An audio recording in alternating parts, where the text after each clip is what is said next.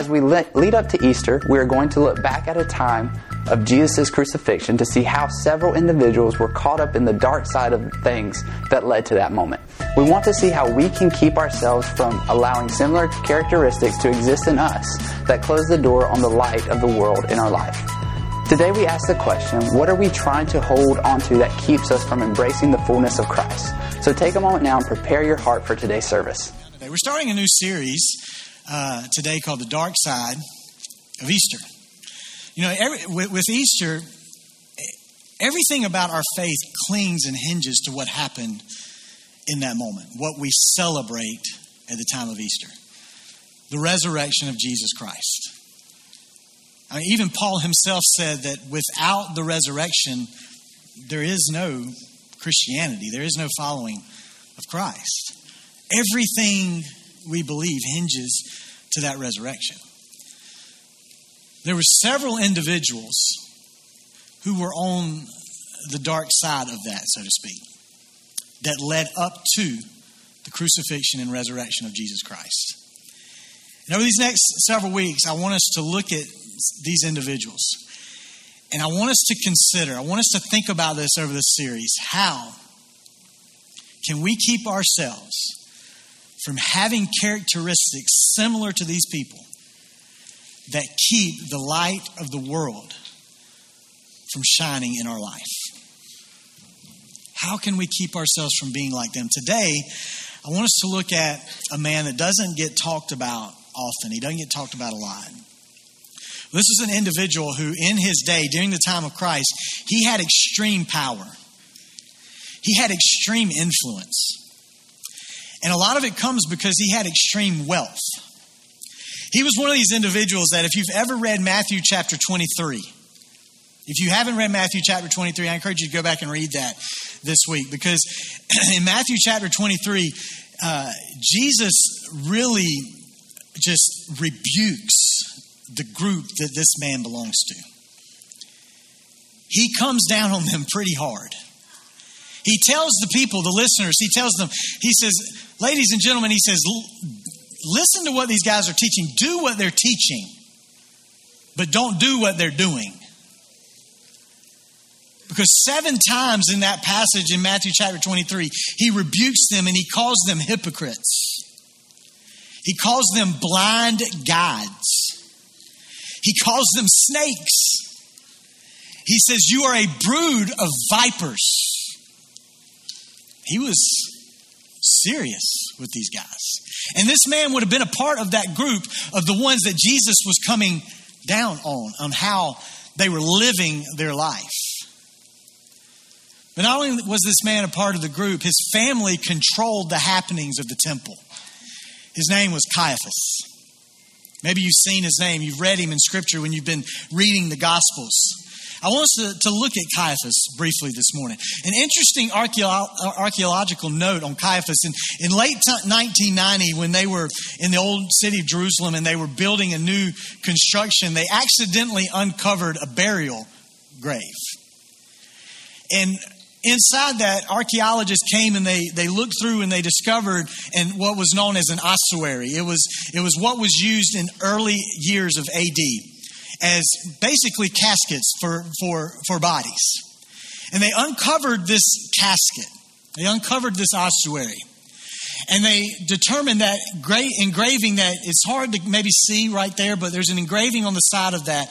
The engraving that they determined was that it said, Joseph, son of Caiaphas. Now, a Jewish historian by the name of Flavius Josephus, said that Caiaphas that we read about in the Gospels was also known as Joseph, son of Caiaphas.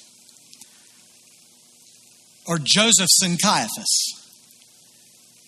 So based on what they gathered that the bones that were in this ossuary were believed to be about 60 years old when they died. So based on their determining of how old the body was when they died, the time of when this ossuary would have been around, and the decoration and what it would have let and who it would have represented in the engravings, they truly believe, they believe strongly that these bodies in this ossuary belong to Caiaphas that we read about in the Gospels. Caiaphas was the son-in-law of Annas. that we see in the Gospels, who was also a high priest. He was a high priest from the years about 6 to 15 A.D. He was not the high priest at the time of Jesus, but he was still called the high priest in the Gospels because he held quite a bit of power amongst the people. In fact, I mentioned Caiaphas was his son-in-law. 4 other sons of his served in these duties and served in these roles. When Jesus was first arrested, the Gospels show us that he was taken to Annas first, before he was taken to Caiaphas, before he was taken to anybody else. He held this much power and influence. But the Roman government took his high priestly duties away from him. But after he went to Annas, Annas sent him to Caiaphas to begin his trial that would lead to the crucifixion of Jesus. But before we get to that point, let's look a little bit more at Caiaphas and who he was. He was a high priest, which meant that he was the representative of the Jewish people to God. He was one who would go behind the curtain into the Holy of Holies to represent the people before Yahweh. Caiaphas was also a temple treasurer. He controlled the temple police. So that means that when Jesus came in, maybe you've heard this story, you've read this story. When Jesus came into the temple and he ran out the temple changers, the money changers in the temple, Caiaphas would have known all about that. In fact, Caiaphas, it's likely that he was even there when it happened. In John chapter 2 is where we see John's recording of, we see this taking place, and we see it doesn't name people, but it could be that Caiaphas was one of those that came out and spoke to Jesus and said, "What authority do you have to do this?" In other words, who do you think you are? You need to perform a miracle right now to show us you have some kind of authority to come in here and drive these people out. What Caiaphas would have been angry about was, you're messing with my wealth. And Jesus looks at him and he says, "Okay, here's my miracle. Destroy this temple and I'll raise it again in 3 days." Now, Caiaphas and these guys, they are scoffing at him and they're saying, "That's impossible. It took 46 years to build this temple. Who do you think you are? You're going to raise a temple in 3 days." They don't realize he's talking about his own temple, his own body, and who he was. You see, Caiaphas, he was over low-ranking priests and other attendants. He was the head of the Sanhedrin. After the Roman governor, Caiaphas would have been the second most powerful person in Judea. And the fact that he had 19 years in his position meant that he was held in good standing with the Roman government. There was probably a lot of back scratching going on, if you will. Caiaphas was a part of the Sadducees. See, Pharisees were ones who were focused more on religious laws and the teaching in the synagogues. The Sadducees, they enjoyed their political roles and their judicial roles, which is why he was probably over the Sanhedrin. They were interested in that political power and the benefits that came with rubbing shoulders with the Roman government and Roman leaders.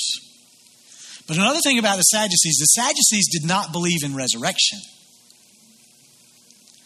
Which is probably why when Jesus said, "Destroy this temple and I'll raise it again in 3 days," Caiaphas wasn't even thinking about he's talking about his personal body, because there's no resurrection. That can't take place. Nobody can be risen again. Resurrection is not a thing. But one thing that Caiaphas and the other religious leaders was noticing was that there were crowds following Jesus. And where crowds were beginning to follow, this was causing an issue. See, they probably wouldn't have been so much concerned about what Jesus was doing and what Jesus was teaching had there not been crowds. But the problem with crowds meant that there could become an insurrection. There could become a division amongst the people. There could become a problem for the Jewish leaders, which would then become a problem with the Roman leadership, which then would become a problem for everyone. And the crowds that were following Jesus, they weren't small crowds.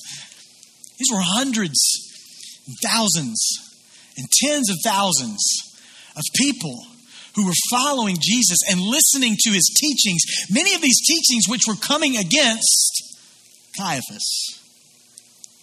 and who they were.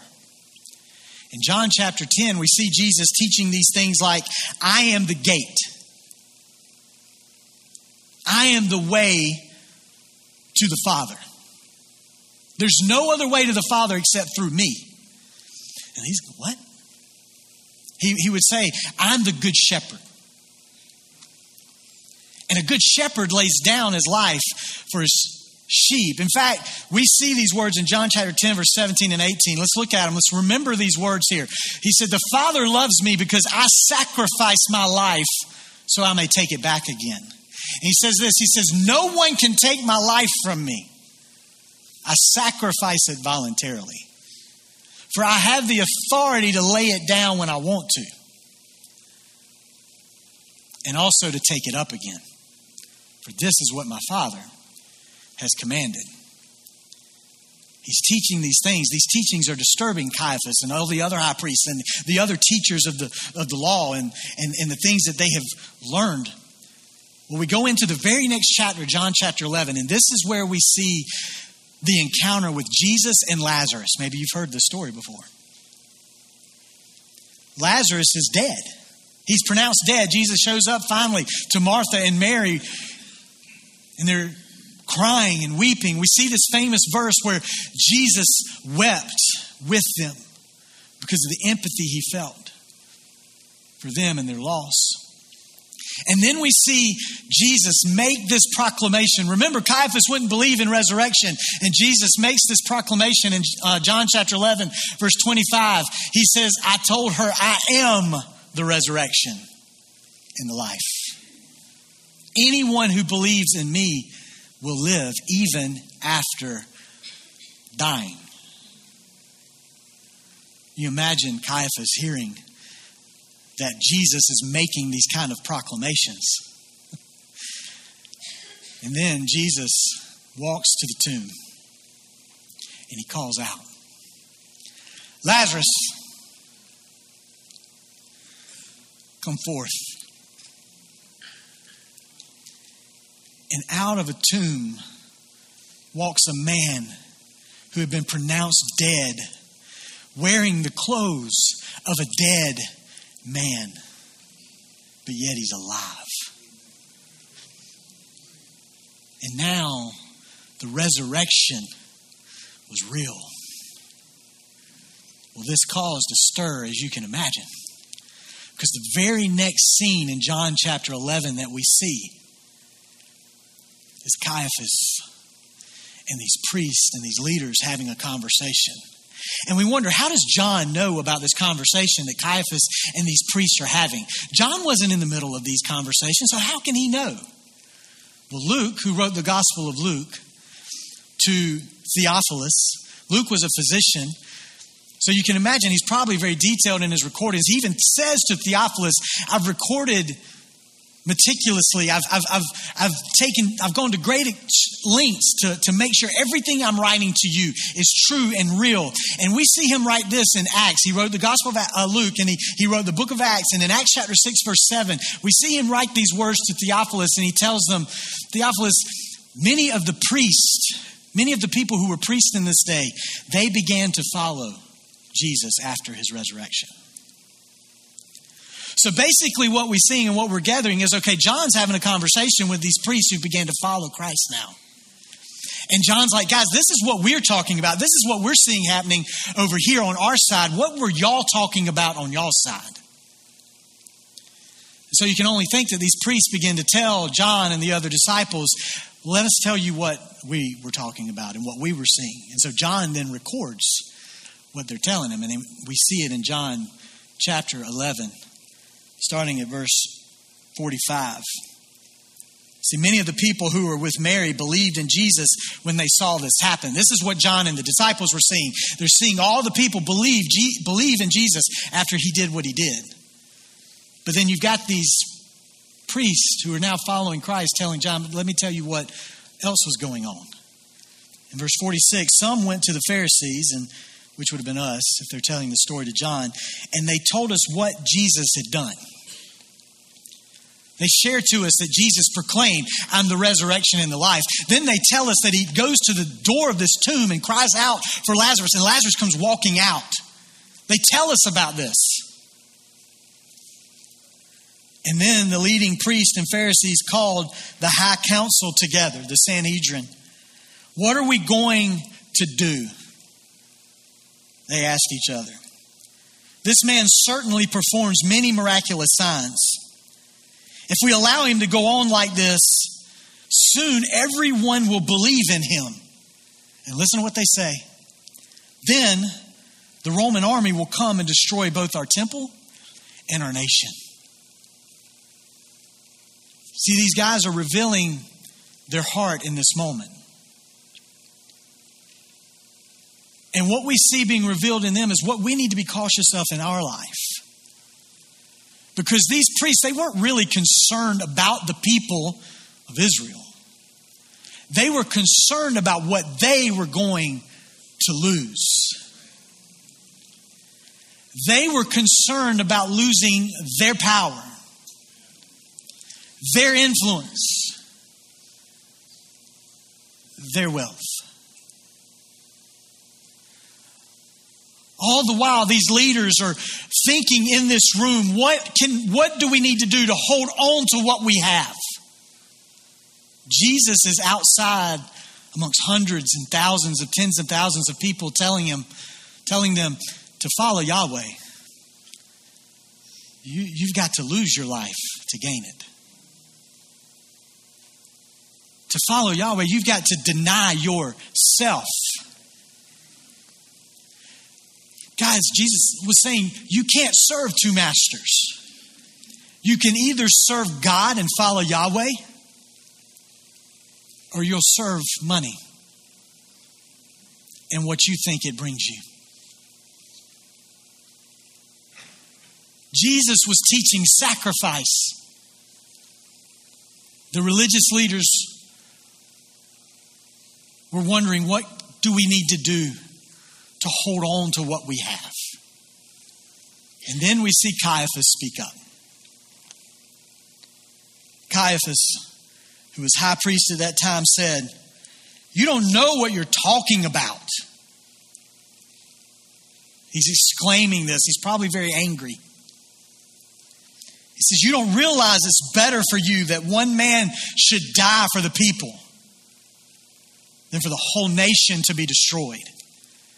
Understand what he's saying. He's not purposefully making a messianic declaration. He is making a declaration of murder. The same man who teaches the law of God that says, "Thou shalt not murder," is behind closed doors with other religious leaders planning, "You don't understand. We need to do what we need to do to kill this man before anything else happens, before we lose what we have. My wealth is at stake. My power that I have right now is at stake. I've worked a lot to have 19 years with the Roman government. Don't let me lose that." But John then says, after knowing everything that's going on, writing this and realizing the whole picture at this moment, he says, Caiaphas didn't say this on his own. As a high priest at that time, he was led to prophesy that Jesus would die for the entire nation.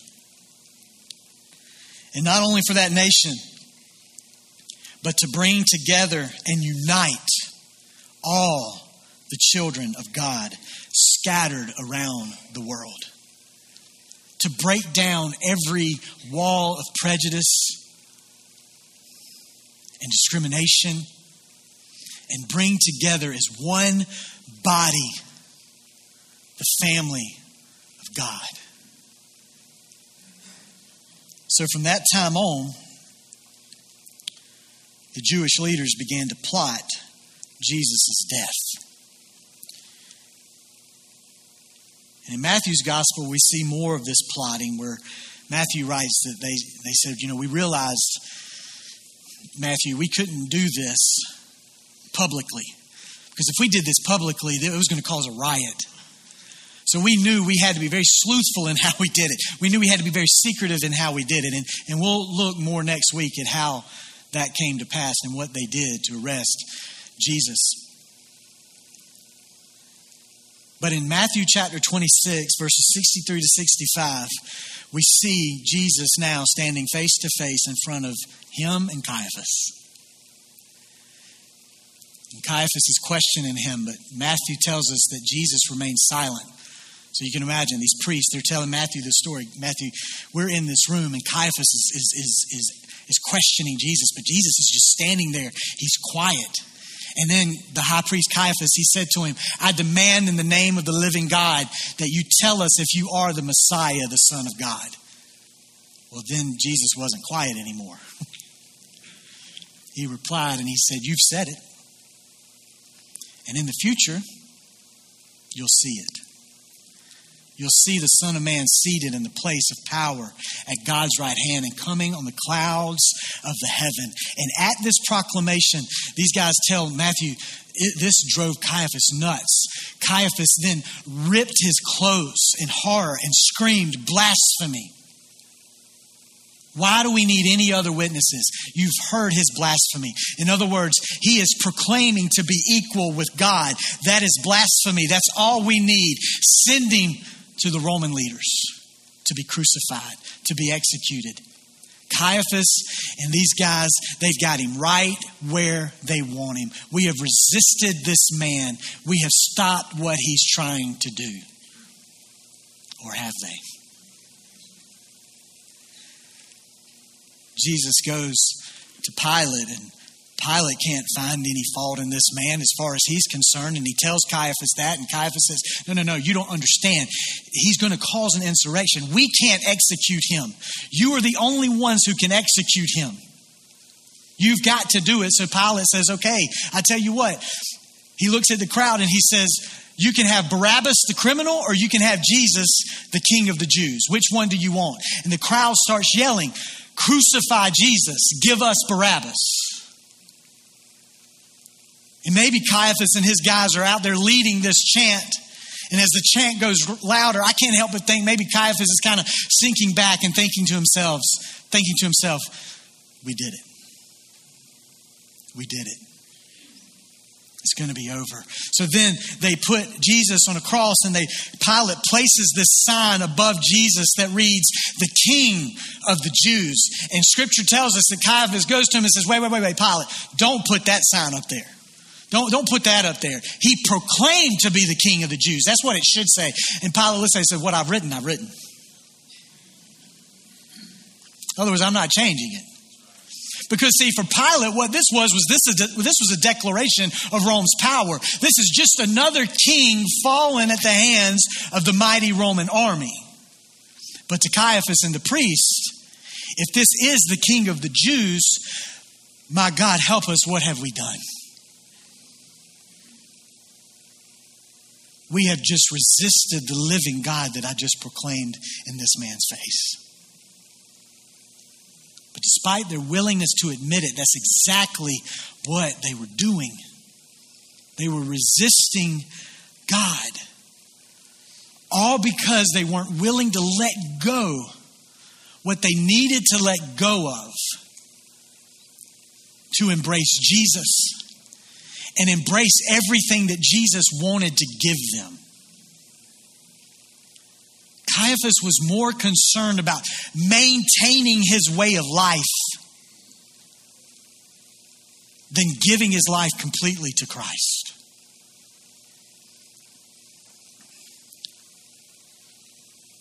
Caiaphas didn't trust God. He trusted more in his position.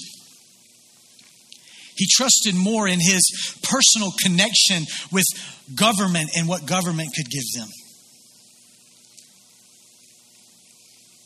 And this is where we have to look at our own lives, and we have to say, what am I doing that's keeping the light of the world from truly shining in and through my life? How can I possibly be like Caiaphas? Let me tell you how we can be like Caiaphas. when we strive to hold on to those things which we know we need to let go of. When we know there's something that needs to be sacrificed in our life and we're unwilling to make that sacrifice, we're being just like Caiaphas. Salvation in Christ is free. Jesus did everything that needed to be done to give us salvation and make us new in a relationship with God. But following Christ will cost us something. Saying yes to God will cost us something. But the problem is saying no is going to cost us a whole lot more. And the irony of it all is the very thing that we're afraid to lose, to give everything to Christ, we're going to lose it anyway. And Jesus would tell his disciples one day, Matthew would record these words in Matthew chapter 16. He would tell them, he would say, guys, if any of you wants to be my follower, you've got to turn from your selfish ways. Take up your cross and follow me. If you try to hang on to your life, you're going to lose it. But if you give up for your life for my sake, you'll save it. And then he says these powerful words. And what do you benefit if you gain the whole world, but you lose your soul? Is anything worth more than your own soul, Jesus said. But I can't let this go. I can't. This gives me too much. What good is it to gain that? What good is it? I was at a conference a couple of weeks ago, and the speaker was talking about how change. And he was talking about how so often there's so much resistance to change. So much resistance to any kind of change taking place. And he said these words that they were really kind of simplistic, but they hit me in a new way that afternoon. He said, people don't really fear change. They fear loss. They're afraid of what they're going to lose because of the change.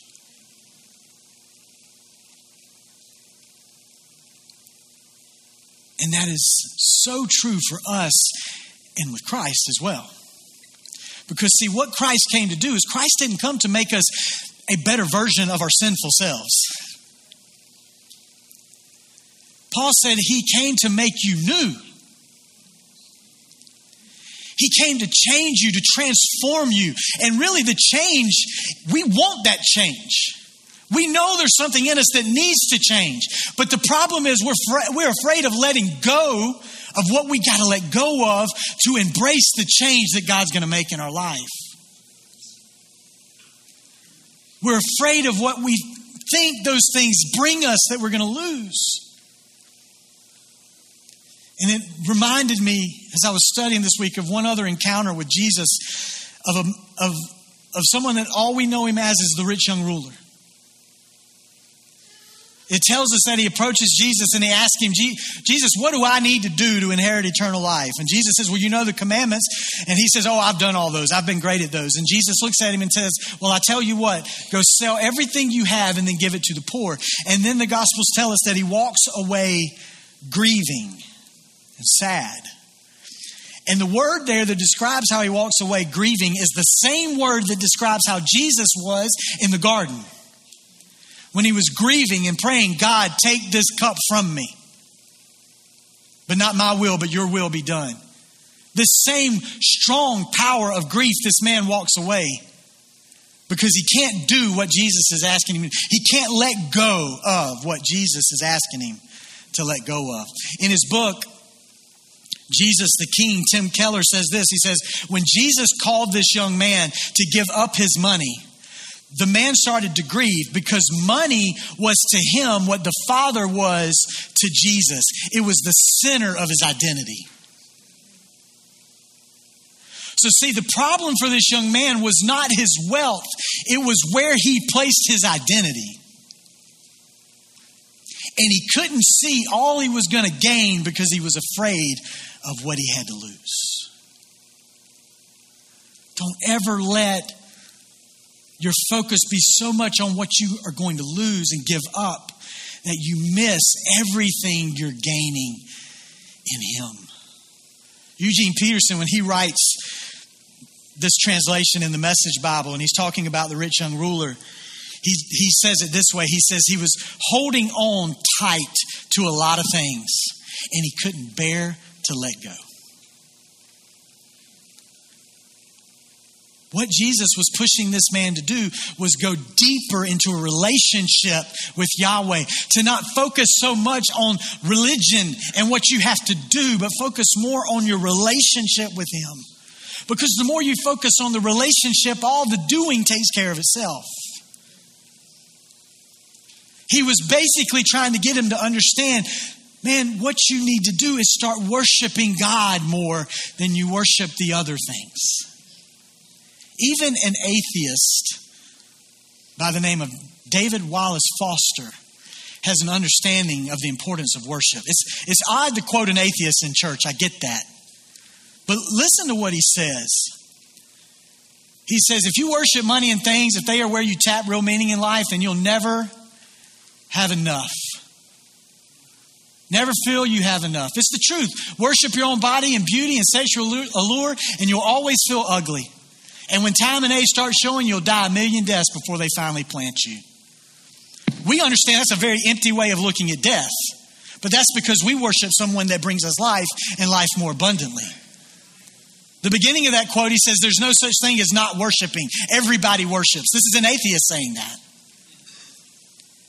And he makes this comment. He says, the compelling reason for maybe even choosing some sort of God or spiritual type thing to worship is that pretty much anything else you worship will eat you alive.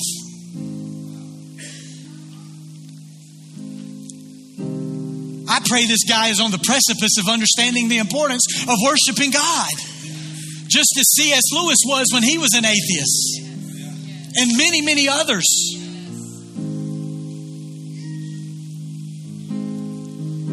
Don't let holding too tightly describe you. Holding on to the very things we need to let go of without realizing we're worshiping them. Some of us are holding on to our past sin, our past mistakes, hurt, anger, regrets. We're holding on to these things and we're giving them so much attention that they're basically a place of worship in our life. Some of us, we can't let go of our own plans for our life. I can't release that plan. I can't trust God. I can't let that go. This is my plan. I can't let it go. We can't let go of our pride. We can't let go of our autonomy. We can't let go of our control because we're afraid of what we're going to lose. But whenever we hold on to anything with closed fists, we are not open to God and what He wants to give us and do in us. So what are you afraid to lose today? What are you afraid to let go of? What's keeping the light of the world from truly shining through you and in your life?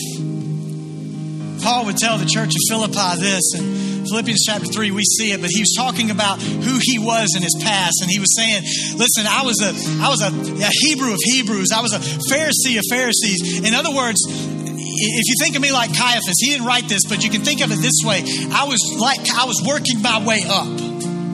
I was leading the charge to kill every person that was proclaiming to be a follower of Christ. But then he says this, he says, you know what? As soon as I encountered Jesus, all that stuff I was pursuing, all that stuff that I would have thought was a huge loss in my life, I now consider it worthless compared to knowing God. He says, all that stuff I was once pursuing is now worthless, it's meaningless to me. In fact, he uses such strong language. He says, it's all comparatively a pile of fecal waste compared to knowing God. You're not losing anything, Paul would say. You're gaining so much more. In his letter to the church of Galatia, he would tell them, he said, in Galatians chapter 2, he says, I've been crucified with Christ. Therefore, I no longer live, but Christ lives in me. In other words, I don't live for myself anymore. And where before I might would have thought that was a great loss, but it's not a loss. I live for Christ now. In other words, I'm doing everything I can to do what He told His disciples to do. And that's to be a light, like a light shining on a city on a hill, to proclaim the goodness of God. In his letter to the church of Ephesus and Ephesians, he would say, once you were in darkness, but now the light lives in you. So let that light shine through you, because that light produces all that is good and all that is right. So what do we need to let go of? What do we need to release? What are we afraid of letting go of? Don't be like Caiaphas and resist what God wants to do in your life. Because as we see from Caiaphas and so many others, it's futile to resist God. And don't walk away grieving over what you may lose. Walk away rejoicing in what you gain in your relationship with the Father. If you need prayer in any way today, we would love for you to reach out to us. You can go to our website, bwccamden.com, go to our contact page. You'll find a link there to request prayer or send us anything that you would like to communicate with us today. Or you can also simply text the word prayer to 803-676-7566. And we will be back in touch with you to find out how we can be in prayer for you. God bless you. We hope that you have a great week.